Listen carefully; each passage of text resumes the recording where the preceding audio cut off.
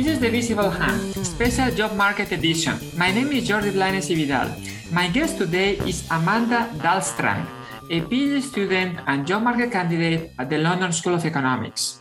Today, we are going to talk about her paper, Define Distance, the Provision of Services in the Digital Age. Amanda, welcome to the podcast. Thank you so much for having me, Jordi. So, Amanda, this paper studies primary care consultations between patients and general practitioners that take place online or digitally. So, your paper studies a very specific potential benefit of digital consultations, which is the ability to match the best doctors with the patients that are most in need. But before we discuss this specific benefit, I was wondering whether you could comment more generally on the trade-offs that are associated with moving consultations from face-to-face to a digital setting. Yes, of course. Though that is not the main point of this paper, I want to make that clear. It's not to compare digital to physical. I can surely comment a bit on that. So in the past few years, starting actually way before the pandemic, a few years before the pandemic, a lot of services have started to move online, and that includes digital healthcare. Primary care is what I'm focusing on, and that often involves a first consultation where you discuss your problems with the general practitioner or primary care provider. And this is sometimes followed by a physical examination or some testing, which cannot be done online. So, of course, in the cases where the examination needs to be done physically, digital care will not work. However, in a large proportion of cases that come to primary care in general, most of these can be handled online and, of course, otherwise be referred to physical. And other parts of healthcare, such as specialist care, can sometimes be handled online when it's about a revisit to talk about how a medication works, for instance, while other types of specialist care,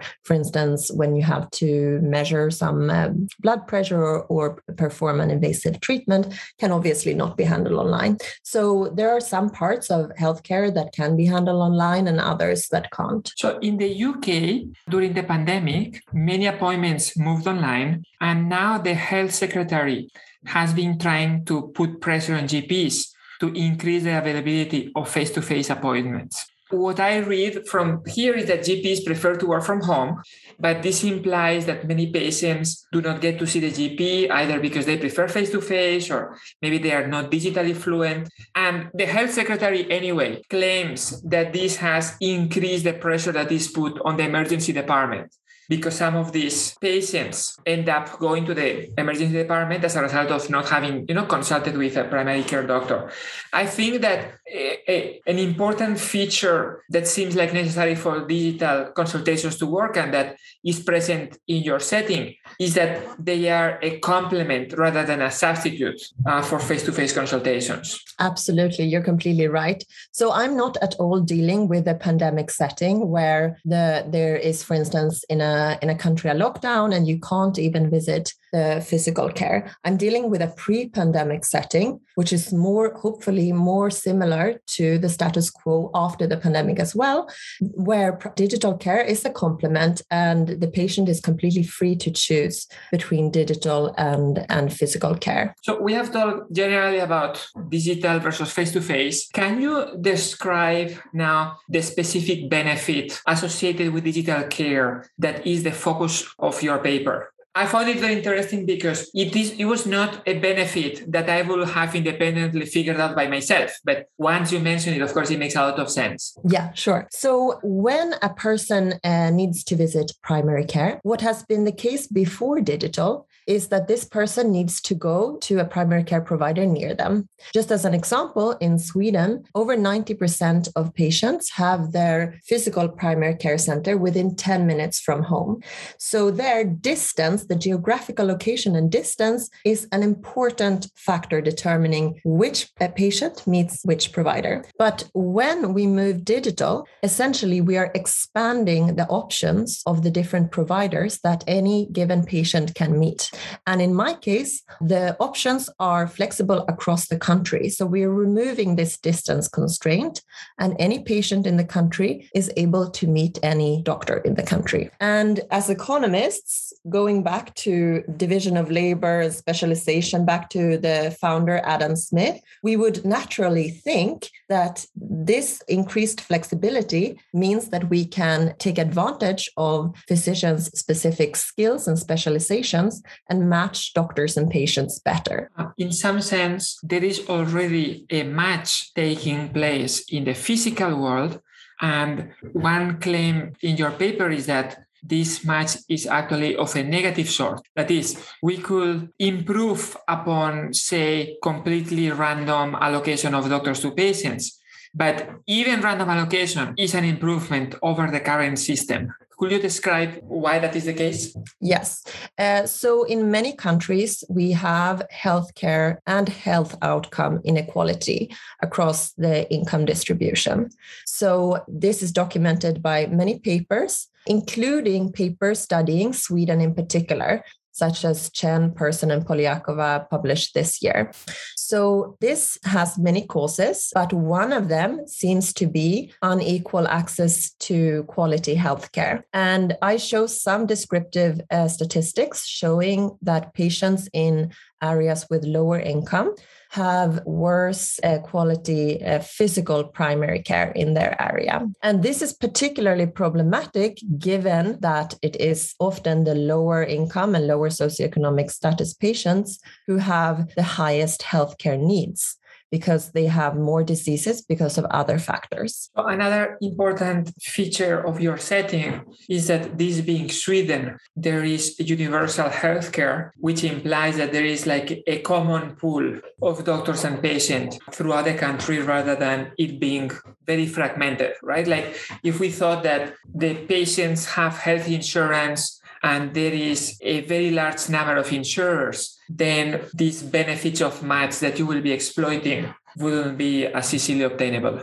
So that's an interesting point. So yes, part of why I have such a wide variety of patients and doctors who can match with each other is because it is the universal health insurance that reimburses this company providing these digital video consultations. However, primary care in general in Sweden is devolved to 21 or 20 regions. And so primary care data in general is not merged, and there are inequalities in different services across the regions when it's not digital. So given this fact that it is a private company that bills the universal health insurance across the country, despite the fact that normally primary care is provided by regions, is suggestive that this could happen in other countries as well, which it has when this same provider has entered many other European markets. So we have discussed a little bit like how primary care is delivered in a physical setting, and I guess that most listeners will be familiar with this from their own experience. But could you describe a bit more how these digital consultations take place in your setting? How do patients join? How do doctors join? And so on? Yeah. So both patients and doctors freely sort into working with a service or using the service. And on the patient side, patients access the service via an app on their smartphone or iPad or similar. And they identify themselves via Bank ID, which is a nationally available identification system that is used for all governmental services and many private services. So the coverage of this is extremely wide. And patients, when they need care, they access the app, and a vast majority of patients choose the first available appointment. That is the most common track into the service. And within this track, doctors and patients are randomly assigned, conditional on time. So in all my analysis, I have a time shift, 3-hour time shift, by the exact calendar date fixed effect to only compare doctors and patients who work and join the service at the same time period. The doctors on their side, they choose to work for the service Their pay structure is completely fixed hourly rate. There are no bonus payments or fee for service for the doctors. And they schedule themselves into these shifts. Almost all doctors work part-time, so they also work for some physical provider, such as a hospital or a clinic. And then they work through the roster of patients that are randomly allocated to them. So the random allocation is the result of a double queuing system. That is, if there are no patients in the queue, then whenever a patient arrives, the patient is matched with the first doctor in the queue. And vice versa, if there are no doctors in the queue, then the patients form a queue, and then the next available doctor will meet. That is, like a very standard empirical strategy, really, that conditional on time creates this random allocation in the match. Exactly. So there are some differences to exactly what you described, which is that during my sample period, towards the end of the sample period, the company introduced a slightly higher weight on small child patients under the age of 4, I think, to doctor who had a more pediatric background. Therefore, I exclude all these doctors and these young children. However, later on, after my sample period, in data that I do not include yet, but that I might analyze later, they have introduced more matching. So this shows that it's possible to do algorithmic matching, but they didn't do it in the beginning, which allows for this causal identification. So your sample is essentially a sample of consultations. Could you describe the basic features of this analysis sample before you split it into subsamples and so on? And also what a good outcome of a consultation is? That is, how can we say that this consultation was successful? Great. Yeah. The data set consists of all the consultations in the middle of 2016, when the service started, to the end of 2018, when the sample period ends. So all digital care consultations, but I do some sample restriction. As I mentioned, I remove some young children and pediatricians and their patients, which means in the end, I do some more sample restrictions, which you can find in the paper. And in the end, I end up with 200,000 patients. And I only use the first consultation of these patients, which means I have around 200,000 consultations and patients. The reason I only use the first one is to limit any endogeneity in the second visit, who selects into the second visit, etc. And moreover, most patients have only one visit during this period. The mean is 1.5 visits. So that's one of the samples. And I match this on the individual level with all the universe of these patients, hospital, specialist, acute visits from the universal health insurance in the whole country in some years before digital care, from 2013 to the end of 2018. And moreover, I match it with some data sets on socioeconomic and demographic data from Statistics Sweden on the individual level. And I also match it with the universe of primary care consultations in one region, Skåne, in the south of Sweden, which consists of 1.6 million units or individuals, actually, patients. And what is a good outcome of a consultation? So a good outcome, this is really interesting because as usual in healthcare, people study utilization and spending because it is quite difficult to find a good left-hand side variable. Because the outcomes are often delayed and they are quite rare. And sometimes it's hard to attribute the outcome to the specific provider or doctor. So the ideal outcome would be something that is clearly objectively positive or negative, such as mortality, which is clearly negative. However, in primary care setting, mortality is very rare, luckily, of course. because the conditions that people seek for are often not as serious to lead to short-term mortality. But an outcome that is a good proxy for something as serious as mortality is avoidable hospitalizations. So this is not all hospitalizations, which I could have used because they are not as objectively positive or negative. But avoidable hospitalizations is a measure that is developed in the medical literature to measure a hospitalization which could have been avoided by timely and adequate primary care. I think it was first used by Billings in 1993. And it has since been developed to include a certain number of diagnosis codes that you shouldn't have to have been hospitalized with had you had enough primary care at the right time before. So an example of this could be a urinary tract infection that could be treated with antibiotics early on, but has not been, and therefore it has developed to something more serious involving the kidneys.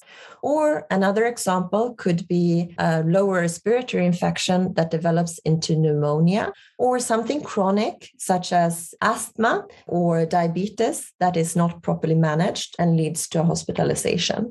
So this is one outcome. But what I want to focus on is that doctors can have different skills. Often in the literature, also in the teacher value-added literature, it's often one kind of vertical ability measure of each agent.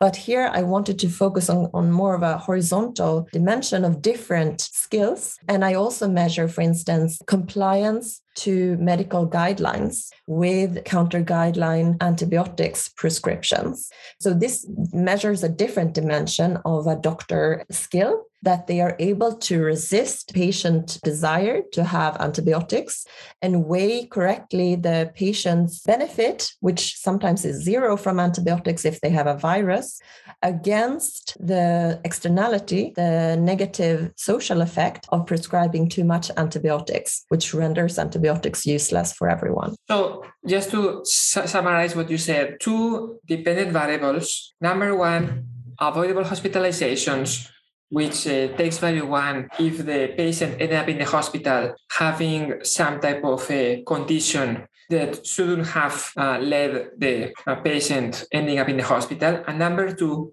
counter-guideline prescriptions, which means prescribing antibiotics for things that don't need it. These are the two main outcome variables in the paper. I also add a third outcome variable, which is whether the patient contacts physical primary care in the week following the visit. This is a lower stakes outcome. It's not as clearly negative, but if we notice that for a certain doctor, very many patients end up going to physical primary care compared to for other doctors, then maybe it's a sign that this doctor has not satisfied their needs in digital care. So this is more about communication and making the patient understand the treatment plan. So the objective of the paper, if I understood it well, is to show that if we can identify the doctors that are better along these 3 dimensions and then match them to specific patients, then we can obtain better outcomes for these patients while avoiding them for other patients who do not necessarily benefit so much from these specific skills that these doctors have.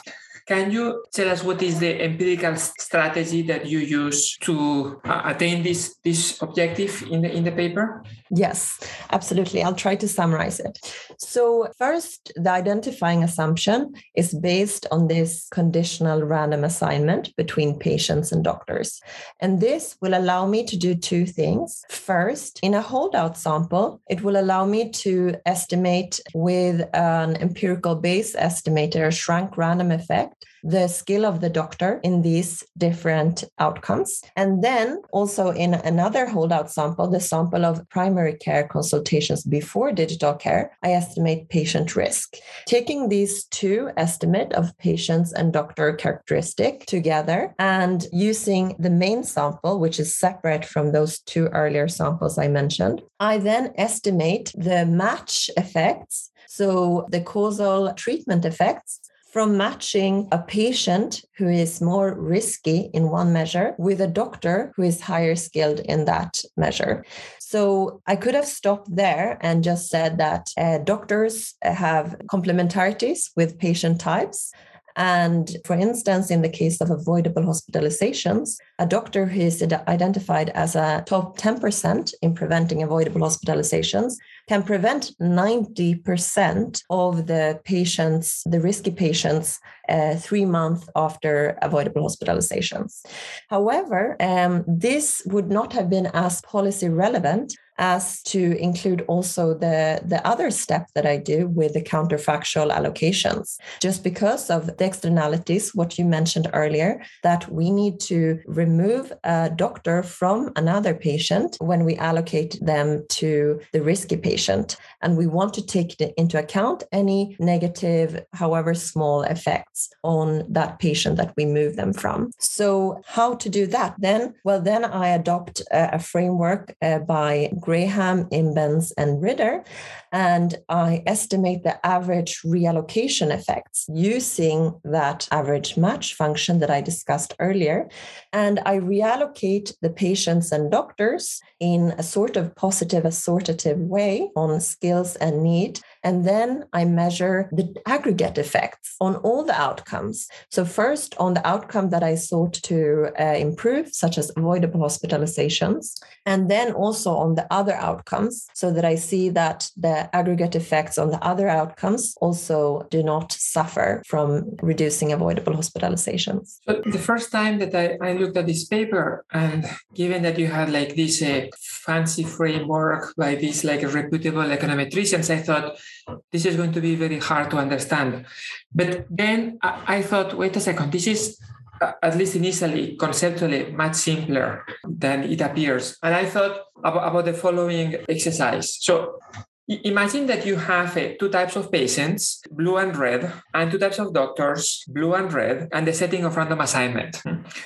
Now, I run a regression of some outcome on a blue dummy for the patient, a blue dummy for the doctor, and interaction.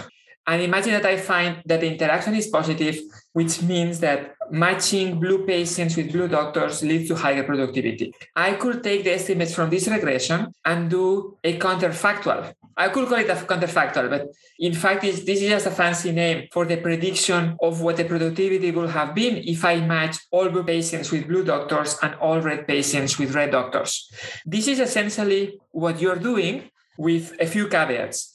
The first one is that you don't know who are the blue doctors, and therefore you need a sample in order to estimate the type of the doctor. The second is that you also don't know the color of the patients, so you need a sample to see who the patients are. If you had observable characteristics, then you wouldn't need to do like this complicated exercise. The issue is that the characteristic that you are trying to isolate is one that is unobservable. And as a result of this, you need to do several steps for the exercise. Yeah, so this is a great summary. And I want to add another caveat. So you said that what I would do in the counterfactual is just allocate all blue patients to blue doctors, for instance. So I do take into account the exact constraints in the setting, in the sense that I do not increase the work hours of the doctors that are estimated as high skilled in some dimension. So the constraint is that the distribution of consultations and doctor skill is exactly the same as in the real world setting. So that's the caveat I wanted to add to your description. If in my world we had like 50% of patients being blue and 50% of but doctors being blue. Yeah, but we don't maybe in the real world. But it's true. It is quite simple, which is really nice. It's conceptually straightforward, the whole framework. I really like it, therefore. And it is possible to explain to someone who doesn't know econometrics. So one thing that I noticed in the paper is that you have 200,000 observations in a big sample, and average avoidable hospitalizations is 0.2%, because these are like obviously rare events, not as rare as mortality, but still very rare. Now, if you multiply these two numbers, that comes to 400 avoidable hospitalizations, So I was wondering how powerful, from a statistical standpoint, your regressions are, because you have 150 doctors. This essentially implies that there is 2.5 hospitalizations per doctor on average. In fact, it is possible that some doctors in your sample don't have a single avoidable hospitalization. So there is a little bit of an issue there that, the fixed effects, you call them, you do random effects, but the easiest way to think about this is that the fixed effects for the doctors are not going to be very precisely estimated. So great point. So this is how I decide to the size of the holdout sample, essentially, where I estimate these effects for the doctors. I want to ensure a kind of common support for the doctors so that they have seen risky patients. And over 95% of the doctors have seen a very risky patient and even had an avoidable hospitalization of their patient in this holdout sample. And this, using both this fact and the fact that I can add many patient controls, create quite good, decent power. And most of these effects are quite precise. The other question that I had was in terms of identifying the patient type. This is, again, something that you estimate. But you are saying that the characteristic of the random assignment of patients to doctors is a big important component of being able to estimate the doctor effects precisely. But then the patient types, you are not estimating them from this sample, the one that uses the random allocation, but instead from an earlier sample in which patients may have had avoidable hospitalizations, not because they are of an intrinsic bad type, but instead because they happen to live in areas with terrible doctors. So there is a little bit of a mismatch there between the way that you estimate both types of effects. Yeah, this is a great point. But I consider this an important feature, actually, of the patient characteristics, because I want to take into account the current system's inequality. So we know that low-income patients and low-education patients have many more avoidable hospitalizations. And it is still unclear exactly what proportion of this is explained by lifestyle, genetics, or their local area healthcare or other factors. So I want to take an overall view, and we know that these patients have more avoidable hospitalizations. So I include the fact that in the world today, there may be worse healthcare for them. So that's actually something that I think is a good thing, that's included in the patient risk. Let me see whether I understood it. Your claim is that because you are trying to achieve prediction rather than causality, it's fine. It may be that it's not something intrinsic to these patients, but correlated with these patients, this is still okay for you. Yeah. So for the patient types, I'm trying to achieve prediction. And then for the match later, I try to achieve causality. Okay. So what are the baseline results that you find doing this exercise? Yeah. So the first result is that if we reallocate patients and doctors to have the higher skilled doctors in terms of avoidable hospitalizations meet the riskier patients in terms of avoidable hospitalizations, on aggregate, we can reduce avoidable hospitalizations by 20%. And this precise reallocation does not make the other outcomes, the counter guideline prescriptions, and the additional visits in physical primary care any worse. So this 20% reduction in avoidable hospitalizations has come from reallocating only 2% of patients, because like in many other healthcare outcomes, it's a small fraction of patients that are very risky and drive a lot of the costs.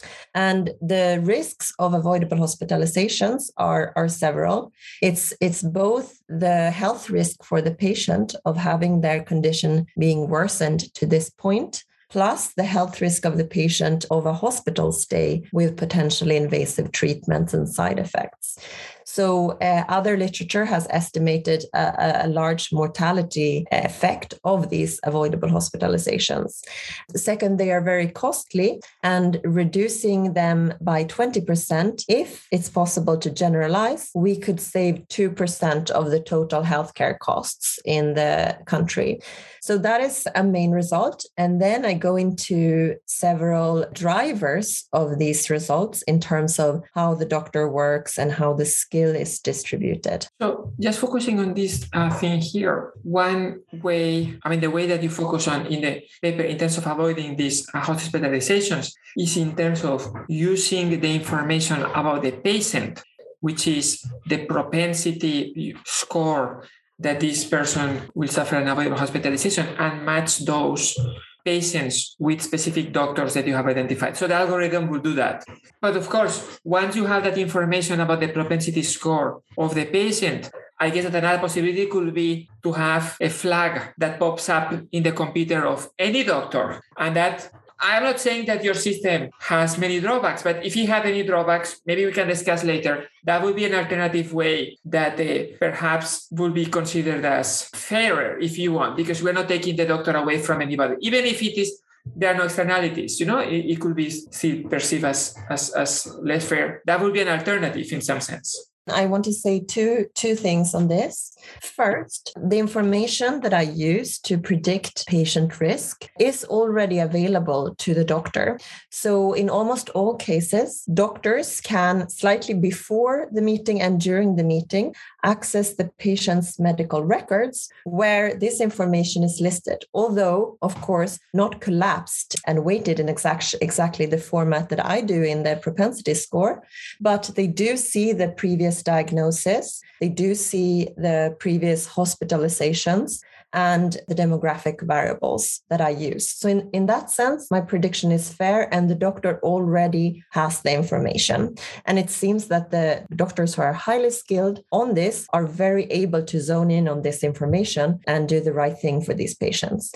However, another point is that when we kind of flag the patients, if we want to use the information to make medical decisions for the patients, we might run into something which is discussed by experimental psychologists and also by some economists, such as Kleinberg, Melainatan, and co-authors, which is that people are algorithm averse. They do not want important decisions being made for them by algorithms. And if we make the triage decision based off the information through an algorithm, then in the end, this may mean that patients trust it less. So what I'm suggesting is to use the data and algorithms in a different way before the medical decision is made in terms of matching patients to doctors. And then it's completely the doctor that makes the medical decision. So potentially this could be less subject to algorithm aversion. So one of the most interesting things of the paper, and you have just referred to this earlier, is that there is no positive correlation between being a good doctor in one dimension and being a good doctor in a different dimension. In fact, there is maybe even like a negative correlation. And I was wondering whether this negative correlation isn't in some sense mechanical, given the outcome variables that you have, for the following reason. When you gave earlier the example of an avoidable hospitalization, you said somebody shows up with a urinary tract infection. If we give antibiotics on time, we can avoid that person ending up in the hospital. Then the other outcome variable was non-prescription guidelines antibiotics. That makes me think that if there is a doctor who, for whatever reason, is very easy on the antibiotics, that doctor will show up as really good on one dimension and really bad on another. And hence, the negative correlation that you find. It is possible that with other measures with other outcome variables, this negative correlation may not be there. Yeah, this is important and a very important point. So in fact, there is no negative correlation between the two measures you mentioned, the counter-guideline prescription and avoidable hospitalization. It is a zero correlation. However, between the counter-guideline prescription and the physical care visit in the same week, there is a negative correlation. And just as you say, it could absolutely be that some doctors are more intense in their treatment and less likely to follow these guidelines on antibiotics.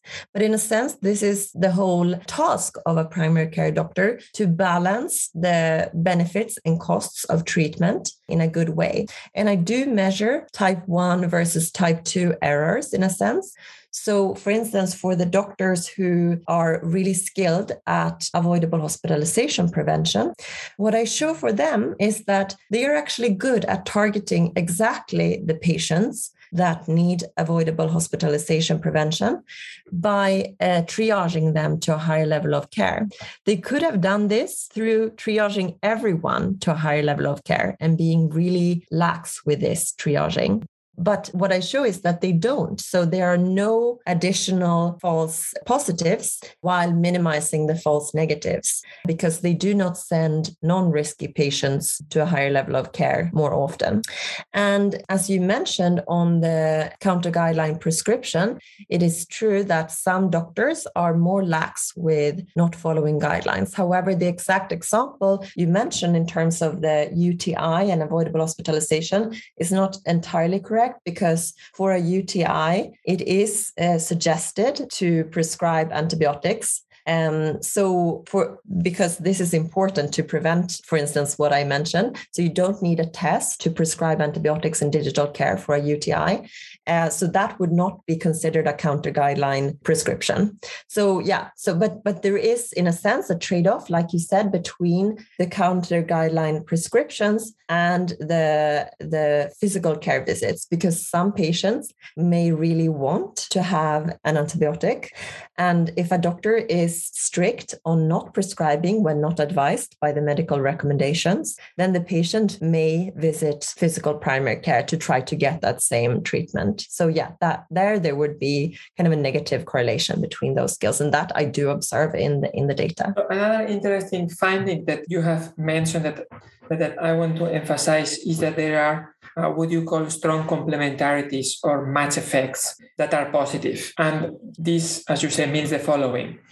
A top 10% doctor on avoidable hospitalizations reduces avoidable hospitalizations by a lot for the top 1% risky patients, but has no effect on other patients.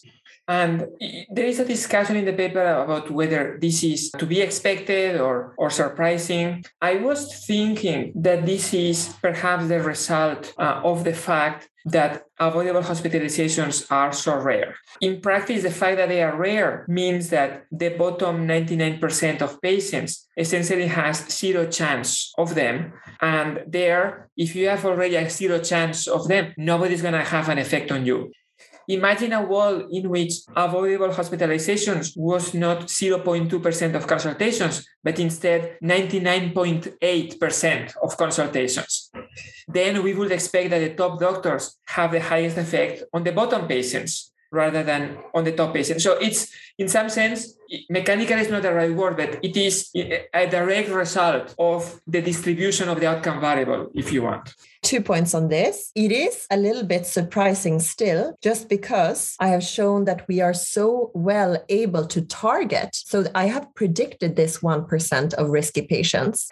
It might as well have been that the rest of patients also had a risk, but I wasn't able to predict it. And they do have a small risk, some of them.